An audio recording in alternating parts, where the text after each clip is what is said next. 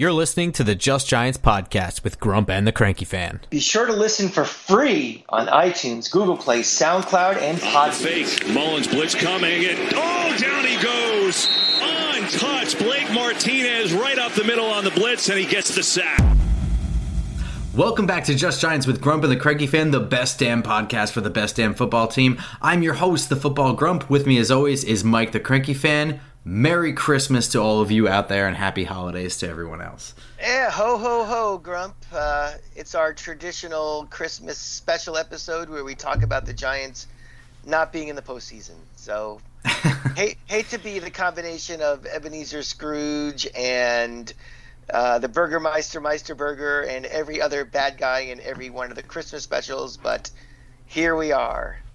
Coal in our stockings, our postseason stockings. It's a tale as old as this podcast. You know, around this time we start talking about other things. We start looking at the future. We're doing all kinds of fun stuff. Yeah. And there's nothing quite like tradition. And Lord knows the Giants love their tradition. So that's kind of the problems with this organization. It sure is. They're too rooted in tradition and muscle memory and the way things always have been, and that's why this is more like a Groundhog Day episode instead of a Christmas episode. You like that movie a lot, right? Groundhog Day? Yeah. It's all right. I don't know. I consider it rewatchable, but it's all right. It's a better movie than watching the Giants season reviews, that's for sure. All right, so we know that'll be going on at 1 o'clock in the link as the Giants go to visit the Philadelphia Eagles on Sunday. That's coming up. But more importantly, we have some things that we need to talk about. You stayed up late last night to watch a little bit of the University of Florida Gators play UCF in a bowl game that was about as interesting as, I don't know, this glass of water. It's about as meaningless as it, too. I mean, Florida, as everybody knows who follows me on Twitter at the Cranky Fan, knows that we've fired our coaching staff. We've hired Billy Napier. I expect a major roster purge of a bunch of guys who've been conditioned under a culture of not caring about games that aren't important, and we saw it again last night. What does that mean for the Just Giants podcast? I think now we can probably say what sources have told me inside the program that I kind of believe and trust that Rob Sale will be the next offensive line coach at Florida. They're holding out on an announcement until the season is over, but it's widely assumed and known that recruits have been told, don't say anything, but this is who it's going to be. So it's a safe bet to say that he was going to be the new O-line coach at Florida and will be leaving the Giants at the end of this season. Now, he previously worked for Billy Napier at Louisiana, right? That's correct. Yes, they have a working relationship back in the past. Now, see, what's interesting to me is that what I thought was going to happen when Rob Sale came here is, we had heard this rumor. We had made some assumptions, then we heard a rumor, then it was almost confirmed by Jordan Raanan that Jason Garrett was very highly suggested to Joe Judge. And while Joe Judge did interview him and ultimately give the okay, it was suggested to him and not one of his guys, the same way that Patrick Graham is one of his guys and Freddie Kitchens is one of his guys and all of that stuff. Rob Sale felt like one of Judge's guys to me. And while he couldn't necessarily control the fate of Jason Garrett entirely, it almost felt like he was bringing Rob Sale in to help fix the O-line and then eventually, potentially, take over offensive coordinator stuff. That's what it felt like to me personally. I'm not saying I have anything to back that up. It just kind of felt that way to me. It felt like that was a direction that they were trending in. And maybe giving Rob Sale, who's a guy who's never really called plays, I don't think, a year to kind of learn some of that or something. I'm not entirely sure. But it certainly felt like Rob Sale was brought here as a Joe Judge guy to be here for a while, potentially in a bigger role than just an O-line coach. But if he ended up being one of the more prominent O-line coaches in the league, then you've won. Because, those guys, they go somewhere and they shouldn't really get fired because they're hard to find. That's just not going to be the case anymore. And,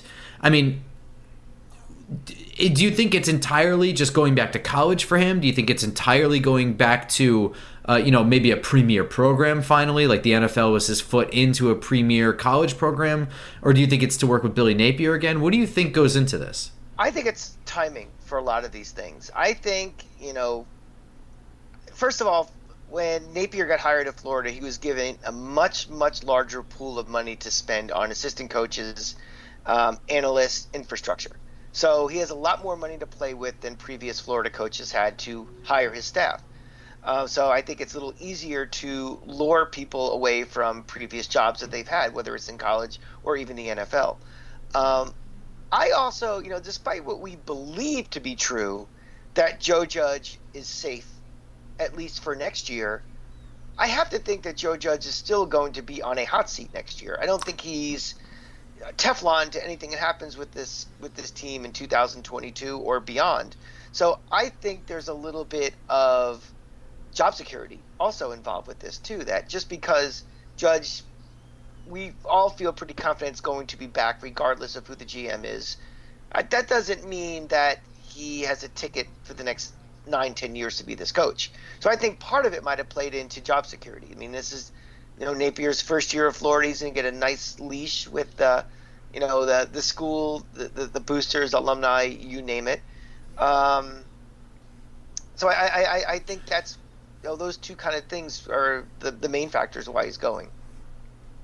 Yeah, I certainly don't think. I mean, he comes here to the NFL. His team sucks right off the bat. I mean, the offensive line he's given to work with is hurt immediately. He's given backups that aren't very good. And his job suddenly is to turn that around. And I mean, I'm sure nobody expects him to just make cake out of dog shit. Right. And for those of you who don't know and don't probably follow Florida recruiting very closely like I do, he's not inheriting over there anything that's really any better than with the Giants. I mean, the offensive line was not very good for the last couple of years. There's hardly any depth. There's been injuries. They can never really establish a running game. I mean, Dameon Pierce, remember that name when we get into the combine and stuff. He's going to be a very, very good running back in the NFL that was hardly ever used at Florida for some unknown reason, but he had trouble running the ball. Is he a senior? He's a senior. Yes, he'll be gone. Yeah. Quarterbacks that have some wheels and can run, never really were able to do much of anything, just an offensive line that was So he's not going to an opportunity that's really much different from what he's leaving with the Giants. So this is not a case where the grass is necessarily greener immediately. I mean, he's going to have to be part of a massive upgrade in recruiting at Florida, which they really need, and they've fallen behind. Never mind, the Alabamas and Georgias and the LSUs of the world, but they've been falling behind second and third tier level schools in the SEC. So he'll be part of that. So I don't know what kind of recruiter he is. I just know what he's done, on the field. And with the Giants, which you all know, a lot of it is as much to do with the talent we have and the availability due to injury as much as technique and being coached well. I mean, I think you're absolutely right. I think there's no way it doesn't factor into his head that he comes to the NFL, the team is a disaster, the offensive coordinator gets fired in the middle of the year, the GM is on his way out at the end of the year. Everything's a mess. I mean, I have to think that exactly. Job security has to be a major factor. I don't know if it's the biggest factor. I don't know, if it was just to get the hell out of here. But it can't not be a factor. Well, Grump, as you know in life, everything isn't black and white, cut and dry. It's this reason alone. There's always factors, and different things had to be evaluated. And again, this is not official. There's not been a press conference yet, but again, this is just from what I've heard from within the program that it's done. It's basically a done deal, and they're waiting for the proper time to make the announcement. Florida's doing a really interesting thing where they are rolling out the releases of the names of the new hires, almost like so each thing is a grammable moment. Like usually in a coaching staff is we have a press conference, here's our 7 new coaches, there'll be a couple more hired, but each one has been an event. It's been something that's all over social media. It's something that keeps Florida relevant.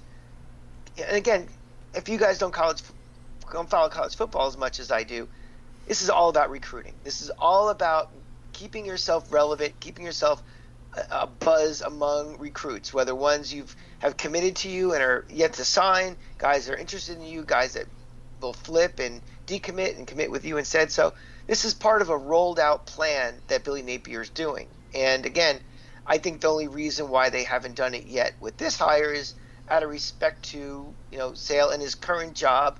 And, head coaching is one thing where it's like, I'm going to be the coach after the bowl game is over or after the playoffs are over. Assistants, that's not the way it works. It's you're gone, you leave. There's no doing two jobs if you're assistant. So I think as soon as our season is officially over, at the final whistle after the Washington game, you'll see that announcement that he's officially going to Florida. Yeah, I think that's exactly when it's going to happen too. But it is a done deal. So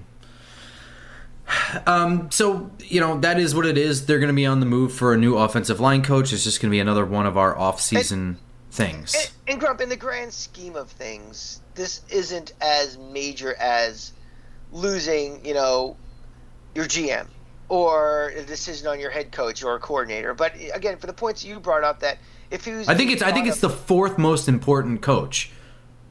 I'm going to be totally honest. I think you go head coach, offensive coordinator, defensive coordinator, and then O-line coach. The O-line coach, as far as position coaches go, I think it might be the only important position coach. I mean, because it's so important that you get five guys uniform. It's not you're working on running backs, but there's only really one guy on the field at the same time. Wide receivers, it just doesn't work like that. All five of them have to execute in unison, period. It is very difficult. Where do you put special teams coach in all this? Because that's something that's always gets a lot of attention, and fans are always pissed off about, oh, special teams sucks, get rid of this guy. Where do you put special teams coach in that list? Or do you think it's vastly overrated? Or vastly scapegoated more than I think the difference between the best special teams team in the league and the dead center average special teams team in the league is probably pretty close.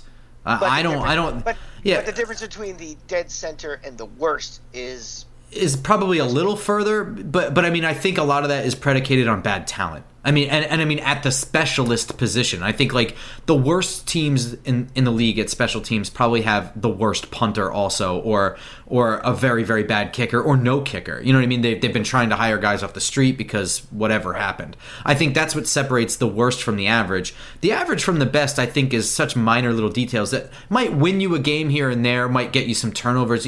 Well executed special team stuff obviously impacts the game, but we're talking about, I listed those things in a very particular order. Head coach, most important. Offensive coordinator, because scoring points is important. That's the second most important job. Defensive coordinator, because preventing the other team from scoring points and generating turnovers is important. After that, protecting your quarterback is the fourth most important thing.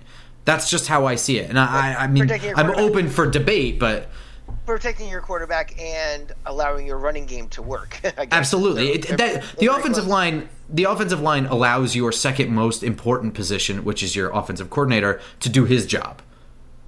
Period. Whether it's run or pass, you need that. So I think it's incredibly important. I think that the really good O-line coaches in the league are rare. I think that this is a very important hire that they're about to undergo. I think they had a decent guy in Rob Sale. I didn't get a chance to really look at him at an NFL level. I'm not going to grade Rob Sale based on the shit show he was handed. He wasn't handed a bad group of starters. He was handed literal backups. So, I can't do much with that, especially since he's still operating within the confines of an offense I don't agree with. And honestly, this offensive line, while it's not a good offensive line, it doesn't seem like the sieve that we feared. We don't see quarterbacks running for their lives, 2 out of 3 plays on a drive. We don't, you're right. An inkling of a running game. Now, even if it's not from Barkley, if we're seeing Devin Booker actually doing some things, it's not completely impotent. So it's bad, but I feel like it could have been worse. Yeah, I think they tried too hard to protect it with really conservative offense. Max protect, so you've only got 1 or 2 guys running a route. You've got a 50%. I mean, you're killing yourself. I mean, it's just the amount of too much trick plays, too much trying to run jet sweeps and rolling the pocket out to try and protect. I mean, way too much. Not enough. Just trusting the guys to learn. Too much punting on plays when you probably should go for it. Sure. I mean, yeah. So, and once we saw them back off, the offensive line and let them play a little bit, it's not good. It's not as bad as we thought. It's not as bad as they feared. Yeah. It's bad, but by giving them a normal pass set with, one tight end, maybe a running back, you've got enough chip help if you want it, but you've got so many more receivers running routes, and you've got good wide receivers that can win and get separation. The ball can come out before the rush gets there. I'm not saying it has to be a quick throw either. I'm just saying your wide receivers are pretty good if you let them play wide receiver and you don't keep them on the bench so that you can get 4 offensive tackles on the field and 2 tight ends. You know what I mean? Right. So, right. Whatever. The offensive line coach thing, it's going to be a big part going forward, so I don't want to dwell too much on it, but it is going to be a thing going forward. I urge you all to start. For those of you who like to make the Giants your hobby and spend a lot of time looking at things, now's the time to start looking at O-line coaches you want on your Christmas wish list. As far as the game itself goes, we're going to keep watching these games the way that we've been watching them. We got to look at and evaluate the growth of guys that we know are going to be here. Andrew Thomas, Ben Bredeson, Billy, to some extent, Billy Price, we'd like to see, potentially in a backup role at center where he can fill in for a little bit. Same thing with Ben Bredeson, maybe. Saquon Barkley is here next year. I want to know what percentage of Barkley we'll have. Kadarius Toney's going to be out this game. He's activated off the COVID list, I think, but he's definitely still hurt, so he's not going to play in this game, perhaps in the next 2. But Azeez Ojulari, guy looking at the current holder of the rookie sack record. Quincy Roche, another guy to really keep your eyes on. Tay Crowder, another guy who's learning a little bit on the job. Aaron Robinson had a short season, but he's jumped in there and done pretty well, and Xavier McKinney almost made the Pro Bowl. So these are all guys that I keep looking at. And by the way, Leonard Williams, I believe, is going to play again through that triceps injury. The guy's a beast. I mean, he's got nothing to prove. And for all you people back last year who thought, oh, it's a contract year, that's why he's showing out. Yeah, just wasn't true. He's still out there. Grump, I noticed there's one position you did not mention in that roll call of people you'll be watching. Oh, is that Jake Fromm and Mike Glennon? Exactly. And I just don't believe that either one is going to be back next year. I completely agree. And again, I think if you are genuinely excited to see Jake Fromm play, that's just more an indictment of just how bad Mike Glennon is and how low the bar is right now for passable quarterback play. That's all it is. You are a victim of the mediocrity that we've been watching lately. So if he is able to string, a couple of, if he's playing, we're recording this on Christmas Eve. I don't believe there's a starting quarterback announced yet. All right, but my guess is he probably will, just because of Me too. They want to evaluate for no other reason. And I don't think it has anything to do with trying to win or not. I think fans are intertwining those two concepts together. What do you have to lose? I'm tired of watching this badness. That sounds to me like you are still pining for a win more than actual, is the better quarterback playing. Look, I'm with you. This means nothing to me. We've gone over this. If you want to know our thoughts, watch last week's or earlier in the week's episode of quarterbacks. But I have no interest and no care about either quarterback playing. Yeah, I mean, look, I'm just going to reiterate. I really hope that Jake Fromm is the guy. It would be awesome if our starting quarterback would cost less than $500,000. Well, he's not. He's not going to be our starting quarterback. I'm just saying. I have no personal hatred for the guy. I know you kind of have like a bit of a bias there because he's a Georgia guy, whatever. I have none. It would be awesome if he's the guy. I'm just being honest. I'm not getting my hopes up. I'm trying to keep your hopes down as well, listeners, not yours. I don't think he's the guy, so I'm not getting my hopes up. That's it. At best, he might be in the same role he's in now next year as a third-string quarterback. Yeah, I mean, even reasonable hopes for him to be the backup, I think, are not really there. And well, hey man, look, if he over the next 3 games, if he shows out and plays at a point where I'm comfortable with him as a backup, again, that is awesome because it's money saved in a year we have no money. I'm just saying, as of today, I don't see that. But he has that opportunity to elevate that far. I don't think he's getting any further than that. Grump, it's way too early to ask this question, but I'll ask it anyway because it's Christmas. Do you see, if he looks halfway decent, more of a push to have 3 quarterbacks on the roster last year? And also, do you tie that in with questions about Daniel Jones' overall durability? Or do you think they'll stick with 2 quarterbacks next year? Or is it still really too early to tell? It's too early to tell, and I'll explain that a little bit. So it depends on how well he shows out. If he shows out really well, then I think he's either the backup or he's gone. As far as having 3 quarterbacks on the roster, he would have to not show out too much because I think they're not going to do that. I mean, I think they'll keep a guy in the practice squad that they can elevate. And if he's that guy, which I think he is, I don't think he's going to play so well over the next 3 games that they're not going to be able to keep him on the practice squad. Do you know what I mean?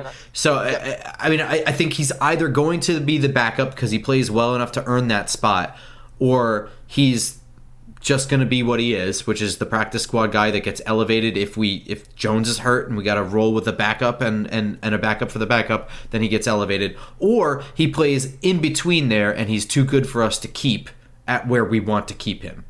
And not good enough to keep as the backup, and he's gone. That's it. It's those 3 options only. Remember, he's auditioning for us, but he's also putting tape out there for other teams. For everyone. He's auditioning. Every day is a job interview when you're in the NFL. That's how it works. In sports. And if he plays well, he may gather some interest from teams who also might spend a little more money than we're willing to also. So don't think as you're watching this, if he has a decent quarter, decent half, decent game, that, next year – he might be playing himself outside of this organization too. Absolutely. Some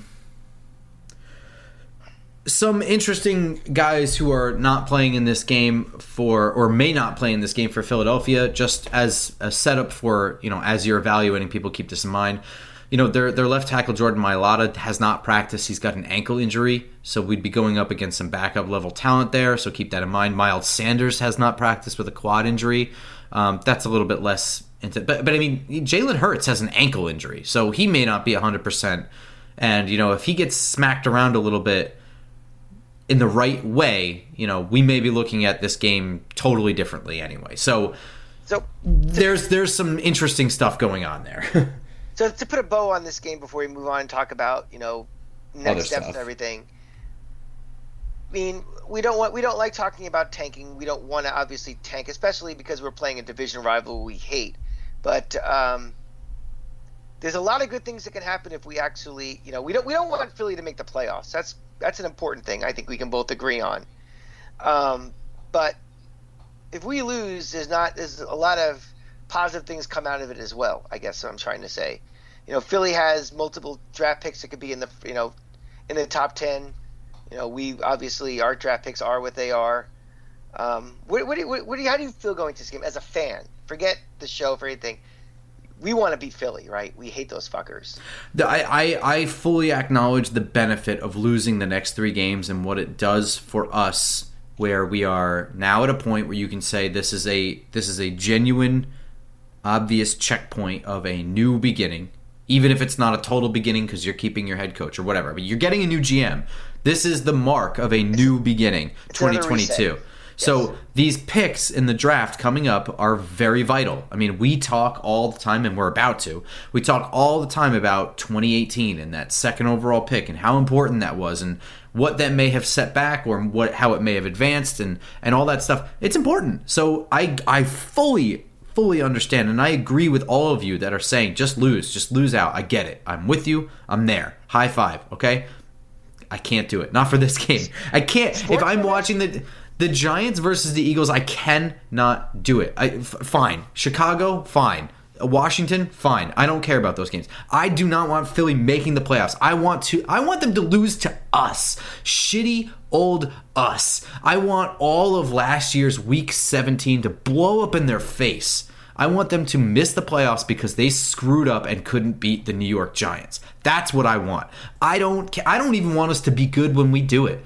I want them to lose to a bad New York Giants team, miss the playoffs, and then whatever else. Okay? I'm fine with that, but during the game, I'm going to be legitimately pissed off for at least an hour after the game if we lose this game. I cannot separate it, and we've talked about this ad nauseum with who's the bigger rival, Cowboys or Eagles. For me personally, it's Eagles. I live amongst these people. I lived further out west, closer to Pennsylvania. I'm surrounded by them, and it's infuriating.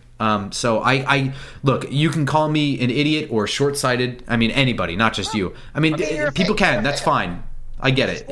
Sports are more emotion than they are analytic. And as much as the game is headed towards analytics and how it's being executed and coached, everything, why we're fans is because of our emotions. And that's why sports is so great, and why some things, why am I not watching a bowl game on December 20th? I just don't care. I don't care if North Texas State beats some other team. It doesn't matter. It doesn't prove anything. I don't know. I don't care. But teams like the Giants, you care about. You're a fan. You are, I've invested 40 years of my life on this friggin' team. And yes, it's not that easy just to turn it off and say, tank. I'll take tank as my consolation prize. I'll take the higher draft picks. But in a game like this, against, you see those pricks in green, you hear that stupid song, and you see those dumb cheeseheads. You want to beat them. Not in green. They're wearing their all blacks. That Philly color. That's fresh. The black alternate, by the way, is my most old man yells at cloud like moment for the NFL. I cannot stand. It matches their soul, the color black. That almost sounds badass. I don't even want to give them that. I mean, black is not a Philly color. I mean, unless you're Oakland or Pittsburgh or Baltimore or New Orleans, I don't want to see your black alternates. Arizona, why do you have black alternates? I hate it. Because your cardinal is outlined in black. That makes black your alternate color. Stupid. It's funny, like going back to Florida for a second. The one thing that really gets the alumni riled up. Oh yeah. They don't want to see. You can change the uniform around. You can have silly alternative ones. No black. Nobody wants black. I don't care how fresh it is with the kids. Nobody wants it. It's not our colors. And yeah, it's not a. Why black? Why not purple? Why not? I mean, like at a certain point, just why black? It's not your alternate color. It's not. NWA, why wear any color if you're just going to pick a random one? Nobody cares anymore. Let's move on. Yeah. Anyway, speaking of moving on, so another big piece of news is a two-part article called The Autopsy came out this week. There were some Giants ex-scouts interviewed, and they gave some very interesting perspectives on the inner workings of the organization, specifically over the last 4 to 5 years. It stretches back only to 2017, I think, with a little bit of here and there from prior to that, but not a whole lot. And let's set the stage as we go. That goes before the Dave Gettleman regime started. Yeah. So yeah, it's important. That's an important thing to talk about. So I mean, look, I'm just going to set this up. This is an interesting perspective. I mean, you have guys with a very unique and insider exclusive look, but they're also ex-employees. And I came into this, first of all, just from an interest, I find this stuff very fascinating because you have to remember that, think about your current job and the day-to-day bullshit you do when you're working and you're working with your colleagues, but just how things go down, how your meetings go down, how your supervisors talk to each other. I mean, I don't know about you and what you do, but you're involved a lot with supervisors. I'm in supervisors meetings at my job, and it's kind of funny how things roll out to my staff, but how things actually go down in the meeting. So just from the love of football and the love of this organization and just all the interesting things that go into the massive work that is the draft room and the scouting department, that's so much work. I just wanted to read just to read. I was disappointed. Go ahead. It's something that the average fan really has no idea what type of organizations are built with these teams. It's not, the GM doesn't just watch a bunch of film and on draft day decide. It's not the movie Draft Day. I mean, thank God. There are so many layers of support between, not even just the scouts. It's how is the information collected? How is the information dissected? How is the information stored? How is it retrieved?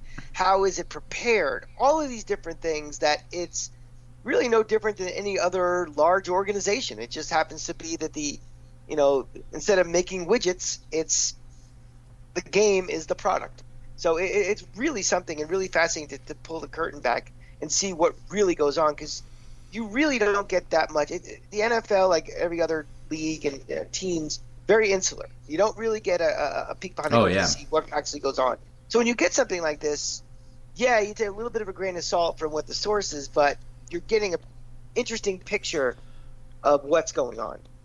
Absolutely, yeah. So I was interested to read it, even if this was a random stretch of time in the Giants organization. If this was an ex-scout from 2001 to 2005, I'd want to read it, whatever. I was disappointed, though. I mean, a lot of this read like an ex-employee. It read like an ex-employee who did not like the last couple of years of his job. And so I mean, I didn't find this to be a very bombshell piece. Some other people did. I'll just kind of briefly go over some of the things. And it's a long article, so we're just going to kind of wrap with this. But the main thing right from the get-go is that the article sets up and acknowledges that the losing stretches for 9 out of 10 seasons. But the entire article itself focused solely on the last 4 years, as if that's why the Giants are where they are. The Giants are where they are because the rebuild failed. But you can't skip over the fact that these scouts worked for the previous regime that necessitated an entire rebuild. That part is almost entirely left out. I mean, the only times it's mentioned is mentioned in the way where from 2014 or 2015 on, they felt that ownership was holding on to Eli Manning for too long. And I disagree, because 2014-2015, I think you still had a very good Eli Manning playing. 2014 through 2016, I think, is when you started to see the noticeable dip in his play. And that was the year that they actually went to the playoffs. So that was the start of the dip for me, was 2016. We can argue and split hairs, but I mean, that's what we're dealing with here. I mean, in our discussion in the last episode, we talked about, or maybe we just did it through Twitter, we discussed how they did, they were drafting quarterbacks in the 5th, 6th round, mainly just to have as like insurance in case he goes down, or to trade off if they show up at all and, tape or anything. But right. 2014, you're right, that was still, if it's not peak Eli, it's still very serviceable Eli. It's I had no doubts about Eli for 2014. Right, the run when they, what year was it? 2018 when they did all the big free agent push. 2017. 2017. That's when you can make a legitimate case of that was a mistake. What are we doing here? I mean, even if we all this money we spent, the window is getting smaller and getting smaller quickly. I mean, and just to exemplify this point, this isn't a direct quote. Asked when exactly the ship started to sink, another ex-scout took a deep breath and chuckles. Where do you begin? But then he just launched into Dave Gettleman. How is that the beginning? I mean, they'd already fired your head coach in Ben McAdoo, and your draft guy in Mark Ross, and your GM in Jerry Reese. So how is that the beginning? Dave Gettleman is the beginning. The article even references Dave Gettleman's annoying New York accent. If there's one thing you learn about Dave Gettleman the moment he opens his mouth, is that he does not have a New York accent. He's a child. Yeah, I don't know what that's about. Whatever. There's whole sections about how Dave Gettleman is an asshole and how he has a sign on his desk that assholes need not apply, but he's the biggest asshole in the building. I don't care about that. Most bosses in the world are pricks. Most of them are not nice guys. Most successful people are not nice guys. That's how they get to be where they are. They don't worry about feelings. They worry about doing their job.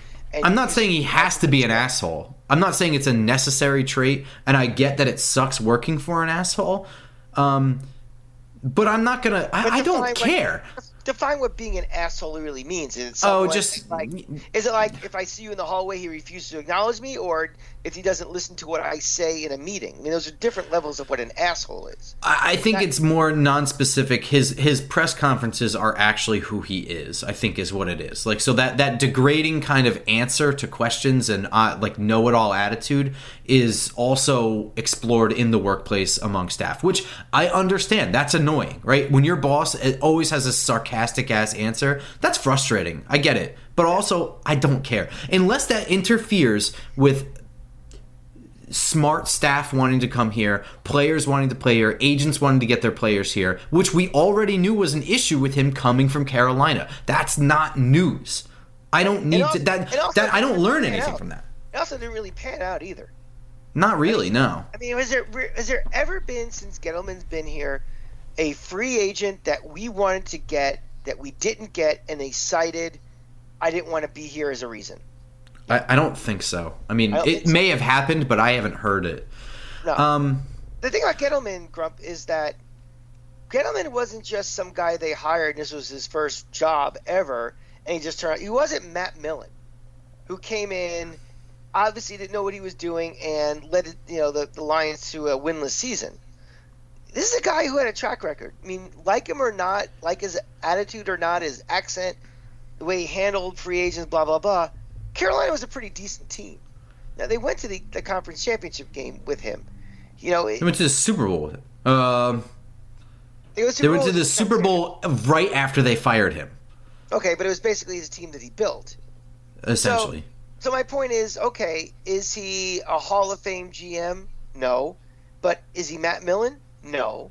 So he has a track record that he came here that, you don't all of a sudden forget what you're doing and it just doesn't work. There's extenuating circumstances that are involved with it too. And the Giants, during his regime, situations inside the building and outside, out of his control, were definite headwinds for preventing him from being successful. I'm actually going to check that. It was the 2015 Panthers that went to the Super Bowl and lost. He was definitely the GM during that time. Okay, so that doesn't – people just like to forget that. They like to remember the, freezing out free agents and not re-signing and all that stuff. They forget about what he actually did, was build his team to be a Super Bowl team. Yeah, and the three main people that they always cite as being the guys who had a big issue with him were D'Angelo Williams, who had, I think, 1.5 years in Pittsburgh where he was productive after leaving Carolina. Steve Smith, who I think had 2 years in Baltimore of being productive before retiring. And Josh Norman, who took a boatload of money at Washington and has been average as a corner. So, all three of those moves were not backbreaking for the Panthers. Well, here's the thing, too, is, Bill Belichick gets every accolade in the world for not overspending for guys and signing them to the next contract when they're done. He's ruthless. He cuts bait at the right time.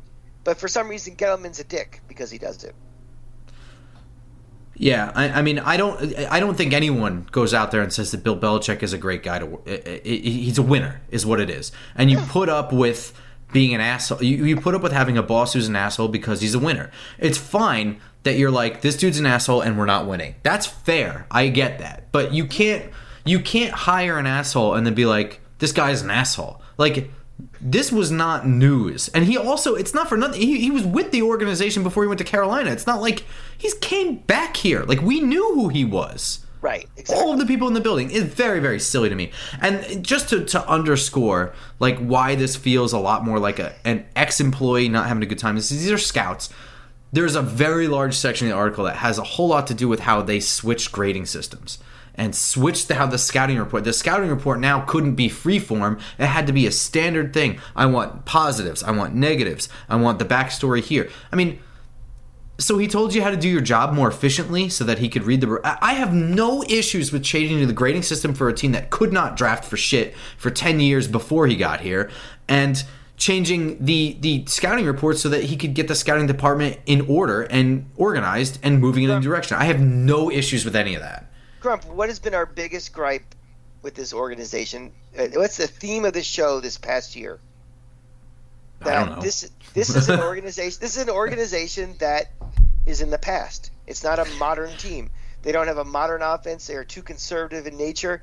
This is another example of that. And this is an attempt by the general manager to bring this team into the 21st century. We don't evaluate the way we used to. I mean, you watch old movies of baseball scouts where some 90-year-old guy watches some kid on a Little League field and he's writing, looks good in a uniform. And that's they sign him for $500. That's not the way it works anymore. It's like that opening scene of Moneyball where he's just rejecting all the dumb things that they say. Bad girlfriend, all the silly things they evaluate. Exactly. So to me, in my mind, you nailed it on the head. This is that scene of Moneyball. You get a bunch of guys who've been with the organization, who have job security because the mayors and this team are very loyal. They don't fire guys. And they feel a little too entitled in their job. They got cut out, yeah.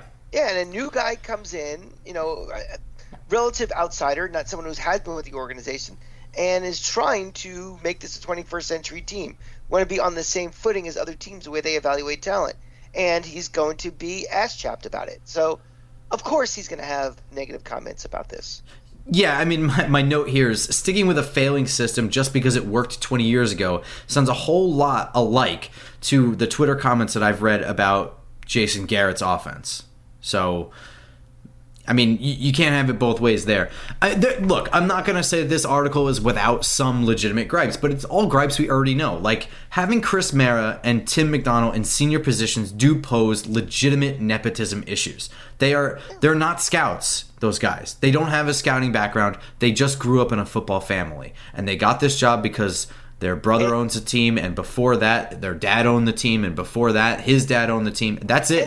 So I get it. There may be some value in that. There may be some value. Sure. You know, they're more invested than Dave Gettleman or anyone ever be. It's their But people have been DNA. complaining about this for years anyway. Right. This isn't news.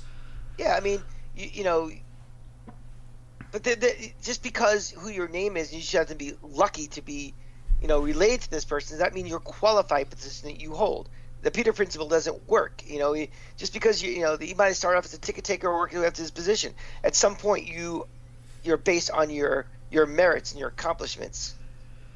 There's nothing that tells me that this guy is accomplished and done what he's done to be up at that level, other than his last name. Yeah, exactly. And the perception just looks bad too. It absolutely does, especially since your scouting department is failing. You know, if you hired your brother and they're doing well, I'm not going to complain about it. I assume that he has some acumen of at least management to get things in order to make things work. If it's not working, I'm absolutely going to start at the top and point at the guy in charge and say, is this guy only in charge because you share a last name? That's fair. I understand that. There's a whole bunch of splitting hairs over the loyalty to Manning and when it started. They can't seem, the two scouts can't seem to agree over whether it was earlier or later than that, but they certainly have no problem placing the failings of 2015 and on Eli Manning, as opposed to the fact that, you know, throughout that whole time we didn't have a show, so I have nothing to back this up. But I mean, the offensive line has been a complaint since 2011, 2012.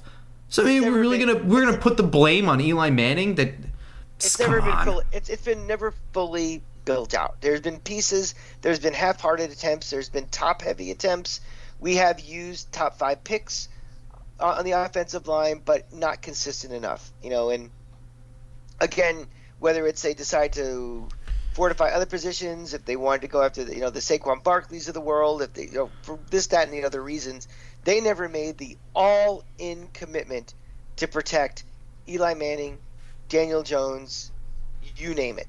And that is still a work in process. And until I see it, I'm not going to believe it. Whether for some crazy reason Gettleman's back or the next GM comes in, until I see a sustained commitment to overhauling this offensive line. Doesn't have to happen in 1 year either. Mm-hmm. But I mean, you know, the clock is starting to tick very quick, faster than you know it, on Andrew Thomas. Because at some point you have to start thinking about, you know, his fifth-year option and re-sign. Yeah, absolutely, and that's going to be a massive one. So it's not like you have Andrew Thomas for the next 13 years. Decisions have to be made relatively quickly, and that will prolong the rebuild. And the longer you hold off on doing things, the more you have to worry about. So it all fits in. All right, so I'm gonna rifle through a lot of the major points here that I think are interesting, and I'm gonna hit them all in a row, and because it's all about the draft and guys that were taken, and I'll get your collective responses. It's about 3 or 4 things. The first is that you know, there's a lot of stuff about Saquon Barkley and when he was drafted, and that's all well documented. You know, we have problems with that. The thing that was interesting is that they had equal grades in Dave Gettleman's new grading system between defensive end Bradley Chubb, Bradley Chubb and Saquon Barkley, and I believe Quentin Nelson was also a very close grade to them. And then magically, like at the 11th hour, apparently, Saquon Barkley's grade moved up just enough of a tick to be above Bradley Chubb. Now, that's a fair criticism of not sticking to your new grading system, and I think that's a fair concern. However, the article also acknowledges that a lot of people at the top liked Saquon Barkley also and fell in love with his, you know, traits. And this is not squarely a Dave Gettleman, thing here. I mean, there was a lot of people in the room that agreed with it. They say it right in the article. But also in general, and I'm not saying that Saquon Barkley is my guy, but I have no problem with if you have equal grades on players, but one of them is your guy, just get your guy. You believe in him, go with your gut. They're equal. Why would you not go with that? Because I think there's another component of this that may not be quantifiable, or may have a qualify, is like importance of a position.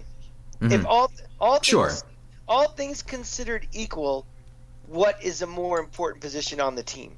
Is running back as opposed to defensive end, as opposed to left tackle? That's fair. I'm just saying, as far as the grading system issue goes, where at the last minute he apparently changed the grading to make Barkley the higher graded prospect to have him be picked. Squarely on that, I'm just going to say, if there is a guy who is your guy, you don't need to do that. Just pick your guy.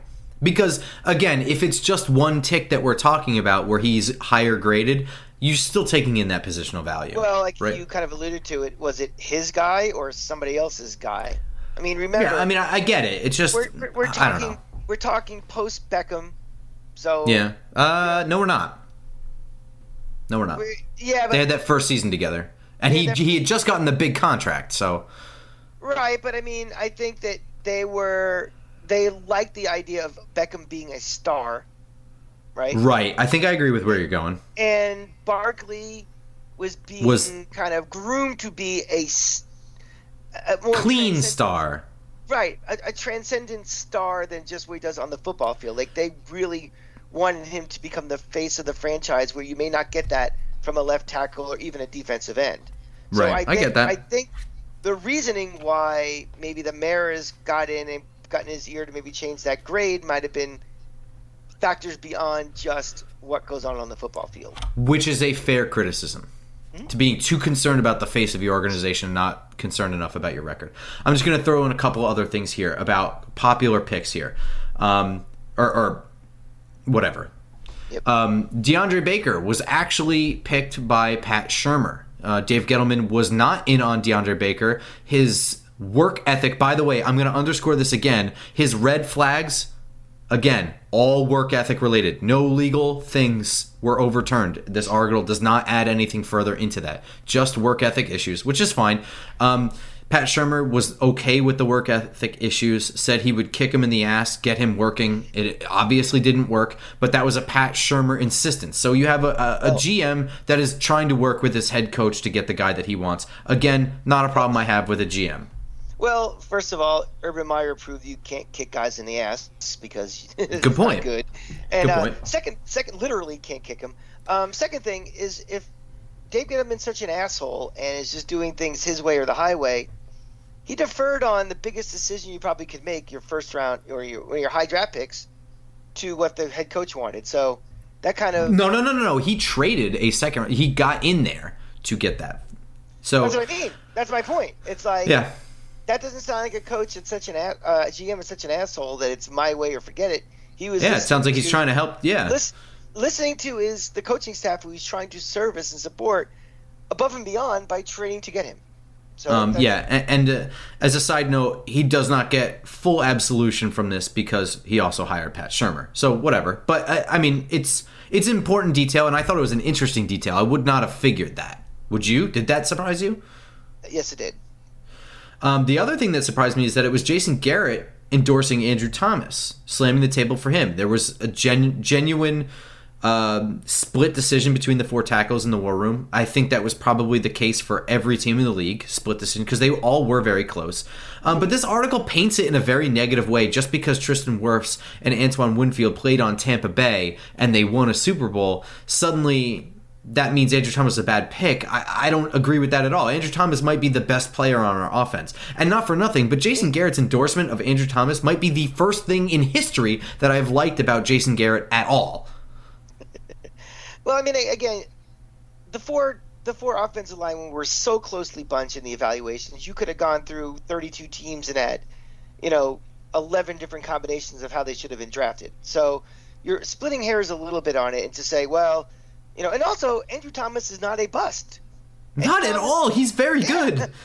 He could. I mean, you can make a case that he's almost playing at a Pro Bowl level. If he didn't miss several games this year, I think we might be discussing the fact that he almost made the Pro Bowl or is a Pro Bowl alternate or something like that. If he was headed down the Eric Flowers route, okay, fine. Fair, yeah. Discussion, but he's doing a pretty darn good job on his own after missing time, and again with last year. He's still got an ankle. He's still in the injury report with an ankle injury. Last year impacted everybody for a rookie to go in there and play. So some people, different organizations handle it in different ways, and that's another debate for another time.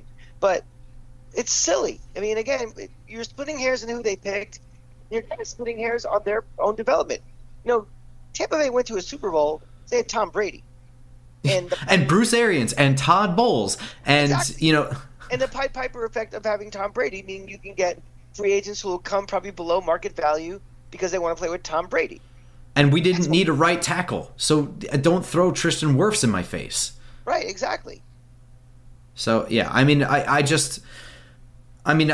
to me is one of those things where I stand by that draft class and selecting Xavier McKinney in the second round, and I stand by selecting Andrew Thomas. Andrew Thomas was my pick. That was who I was praying for. My girlfriend was in the room on draft night she shit her pants because I stood up and started screaming. I was so happy. I have no problems with Andrew Thomas. I don't know. There's more. It's an interesting read because it does. The New York Giants are not in the position they're in because of the first couple of picks in that draft. No, they're in this position because.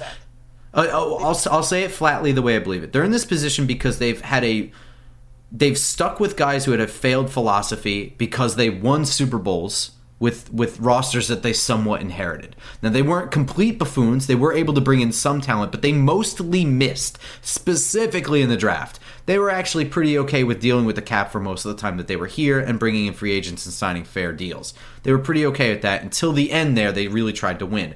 Their problem is they are where they are still is because they just haven't they whiffed on Dave. It didn't work. It didn't work. The GM made enough mistakes to not pull them out of the trenches. They just didn't. They had a bad head coach hire with Pat Shurmur. I don't think he was going to win anything with them.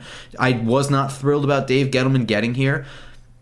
It's not. They're not here now because of mistakes made 4 years ago. They're here now as a culmination of the last 10 years easily. More than that, really. They never committed fully to a rebuild. They thought they could still sort of win while trying to rebuild on the fly at the same time.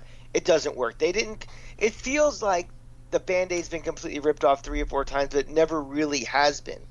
I mean, even this year, I mean, we thought the rebuild really started that day that Daniel Jones took over, but there was still so much work to be done.